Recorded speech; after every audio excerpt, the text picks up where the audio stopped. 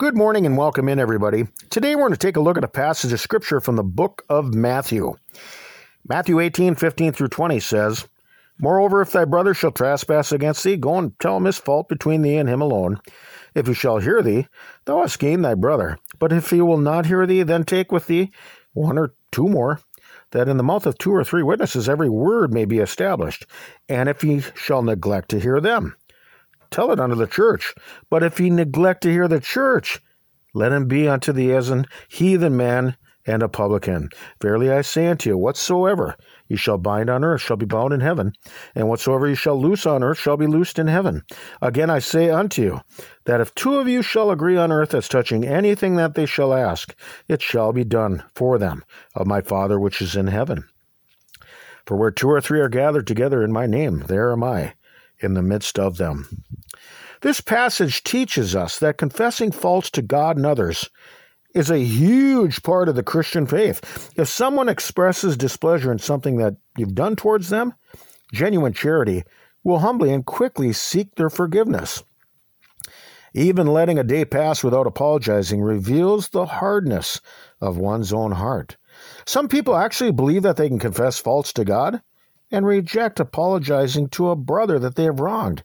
And this belief obviously is heresy, and unless one repents of it, it'll only lead down the road to damnation. Jesus gives certain commands concerning confession in this passage.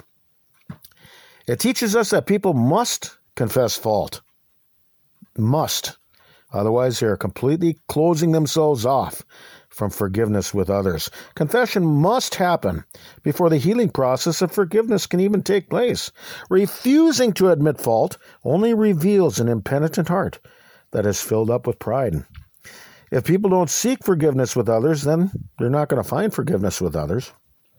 To obtain forgiveness with God, we too must confess our faults to Him. 1 John 1:9 says, "If we confess our sins, He is faithful and just to forgive us our sins and to cleanse us from all unrighteousness." Psalms 32 verse 5 says, "I acknowledge my sin unto thee, and mine iniquity have I not hid. I said, I will confess my transgressions unto the Lord, and thou forgavest the iniquity of my sin." Selah. Just as one acknowledges his faults to God, they must also confess faults to each other. James 5 verse 16 says, "Confess your faults one to another, and pray one for another, that you may be healed. The effectual fervent prayer of a righteous man availeth much." In the church, once apologies are made, and forgiveness is mercifully granted, we can join together and wash our sins away by having Holy Communion with each other. And this is the outward sign of complete reconciliation to a brother and with God. It's a fulfillment of biblical requirements from Scripture. The failure to admit fault is caused by a lack of genuine charity for those whom you have wronged. When you are aware that you have somehow hurt others, the Christian response should be to immediately seek forgiveness. You should feel sorry for those you have wronged, even if what you did was unintentional. Psalms 38 verse 18 says, "For I will declare mine iniquity. I will be sorry for my sin." The refusal to confess fault results from inner pride, which is one of the snares of the devil. And as we learned today, it can cause a huge rift in relationships. The Lord Jesus commands that if somebody continues on a course of impenitence towards a brother, and they simply refuse to seek reconciliation and forgiveness, then they must be shunned. Some people in certain churches feel that shunning is wrong, but to refuse to follow the commands of Christ in this passage would only prove that you don't love Him and would turn you into a heretic as well. Within the church group, others need to be aware of someone's repetitive refusal to reconcile. Once it is well established that their heart is too proud to reach out and apologize, then they need to be completely rejected. After all, the same thing's going to happen to the impenitent on Judgment Day. People such as these deny what Jesus teaches in the New Testament, and they're not even to be treated as a Christian anymore, but like unto a heathen, which is somebody who really doesn't believe in Scripture. They may claim to be a follower of the Lord, but they're outside the doctrines of our faith.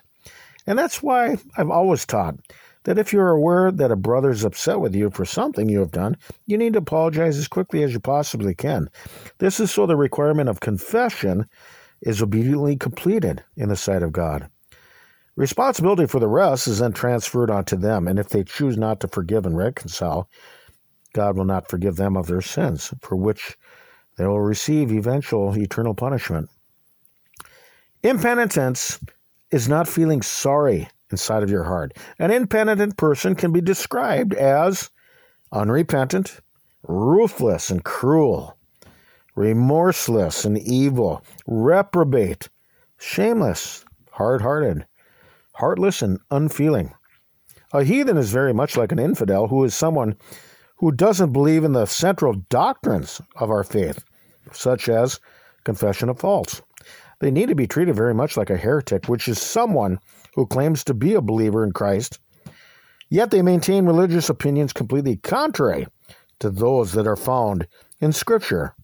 Look at Titus chapter 3, 10 through 11. A man that is an heretic after the first and second admonition reject, knowing that he that is such is subverted and sinneth, being condemned of himself. As I've always taught, pride is a killer. It can cause somebody to completely close off their heart when they hurt someone else.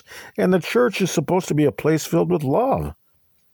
When confession isn't happening, love isn't happening. Sometimes people will refuse to apologize because certain events seem trivial or unimportant in their own mind. But the truth is that it mattered to the person who was offended.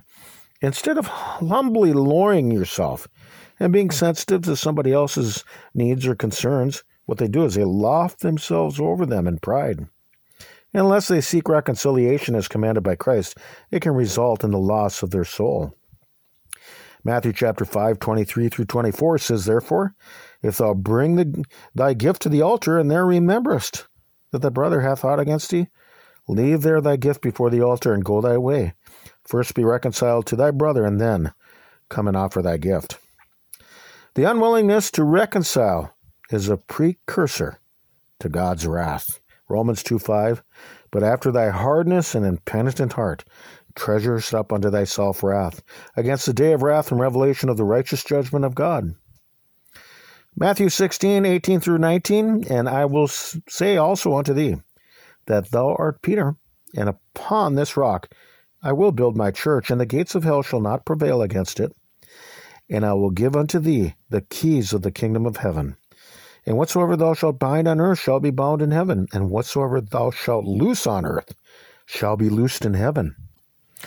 Peter was given the ability to bind and loose, as is the body of Christ.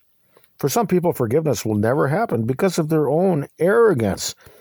If they refuse to apologize and seek reconciliation, then they clearly are outside the teachings of Christ and abide in his wrath. And their willful disobedience to the will of God only proves that they hate him. Like eternal separation at Judgment Day, there's only one thing that you can do with these types of people. Look away, close the doors, and turn the keys. Let's think about these things for right now. We can be found on your web browser by searching tlkjbc, where you can find our diaries distributed through various platforms, and we're not associated nor affiliated with any other religious groups. You can get our entire podcast feeds directly, along with transcripts at tlkjbc.com. Or I suppose that you can find us somewhere up here in the great northern Minnesota woods. Peace to you, and Lord willing, we will talk with you some more tomorrow. Till then, bye-bye, everybody.